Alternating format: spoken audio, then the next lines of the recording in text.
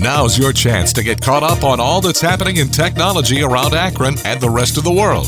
It's This Week in Tech with Gene Destro, driven by your Northern Ohio Honda dealers. Take home the Honda of your dreams during the Honda Dream Garage Spring event going on now. Visit NorthernOhioHondaDealers.com. Now, here's Gene Destro. This week, we're focused on cybersecurity in general, and in particular on what you can do to make your router more resistant to attacks.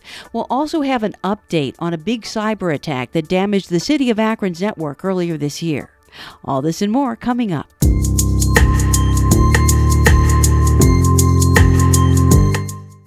Pretty much everybody knows you should be running some kind of antivirus or internet security software on your computers.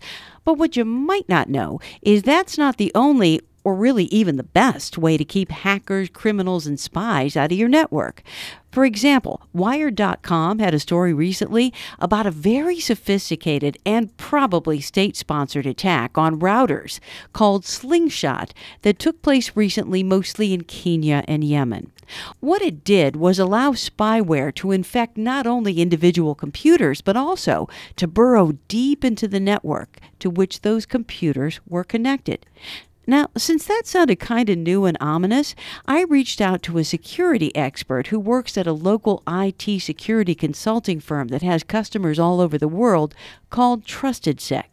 And while Alex Hammerstone, who is their practice lead for governance, risk, and compliance, couldn't give us a lot of specifics about Slingshot, talking about how it worked and how that compares to other threats gave us a good place to start a broader conversation about what we all can do to better safeguard our data. I think what's most interesting is the way it uses the router as an entree into other computers on the network and to kind of get deeper into that, which is, usually infected routers are used to eavesdrop or redirect people to bad sites, or even in what we call denial of service attacks, where multiple devices are compromised and then used to attack a site. And so what that means is that they'll send just tons of requests that overwhelm the site and take it down. So, that's how we've traditionally seen it. This looks a little bit more sophisticated and a little bit different, so it's something new for sure. The reason why I thought that it was important to talk about router security and what consumers, whether they're at home or in businesses, can do to protect themselves is because most people kind of take the routers for granted. They don't even know how they work.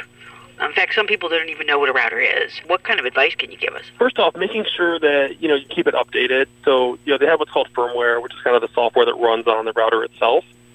And so making sure that you have the latest updates, and that's important.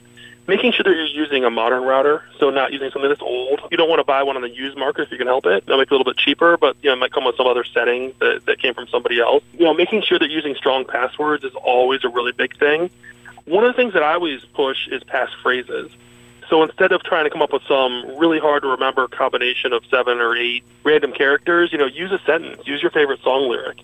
Because really when it comes to passwords, length is a lot more important than just having a short password with some random characters. And there are different standards of encryption that these routers can have. So, you probably heard of WPA2, there's now WPA3 is out, but just making sure that you're using something like that. Using a firewall, whether it's on your computer or in the router, making sure that's turned on. Another piece of advice is having a guest network so that you can have 2 different SSIDs in your house or your business. If you're at home, so it's the one you would use if you're doing banking or things like that. But then also having a guest network, so in a business, that would be for people that don't work there, or at home. So now you see all these smart devices. So you have these smart refrigerators, you have these Echo devices, Google Home, TVs, everything else. If you put them on a separate network, which you can set up in your router, keeps that kind of off your network where you're doing your important things. Okay, that's interesting. That's not something that I would have thought of. How do you set up a guest network on a router? The best way to figure out how to set up the guest network on your specific device is to look at your router, if you know where it is, and it should have the brand name on it, and then kind of Google, how do I set up a guest network on this brand of router?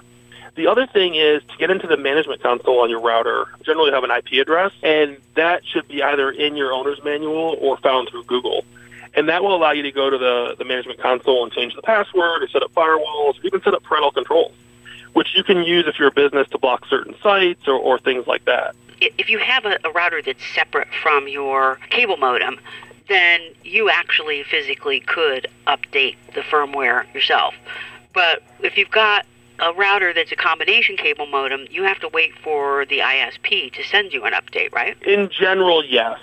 Some more advanced users may be able to, update it themselves. But really, a lot of other technologies these days, we are very dependent on the providers to provide updates. And they don't always necessarily do that, right? Not necessarily. And again, I don't want to necessarily just call out cable companies. It's a lot of organizations don't update the physical devices that are out there. So let's say that you have been compromised through a router attack. How would you ever know that? Most people who are compromised won't know and won't have a way of knowing unless they find out that their accounts are compromised, and then they have somebody look into it further. They may be able to get back to the router. But for most people, it's not going to be a way that they're going to be able to find out. If you had an antivirus product or a network security product on, would it detect it or no? There's a ton of debate in our industry, in the information security industry, about the value of antivirus.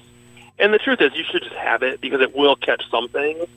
But really, the percent of malware that's out there that antivirus will catch is really low, shockingly low. And most people are very surprised. A lot of people, have a lot of dependence on their antivirus. But really, in some tests, when they're testing these things, it's a minuscule percentage because a lot of them are what they call signature-based. And so an attacker will know what signatures the antivirus is looking for, and they can just slightly change the signature and slip things right past. So while antivirus is something that is recommended to have, it certainly is not a silver bullet, and it's certainly not something that people should count on for all their protection. And one of the reasons I asked that is recently on my computer, I know that something happened to it. I absolutely know. It's like it froze up. It wasn't acting right. It was really slow. I kept getting like the pizza wheel of death.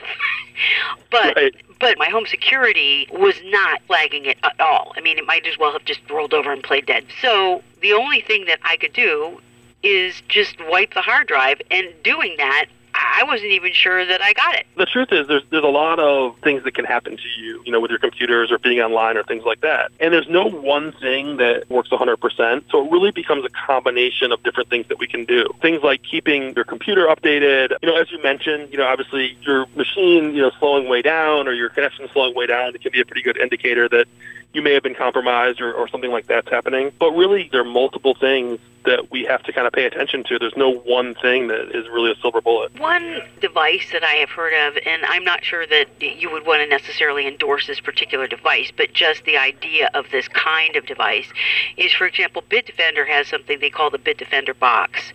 And I guess the way it works is it stands between the network coming in and your router. It's an actual first-line hardware defense, and then it goes to the router, and then it comes to your computer.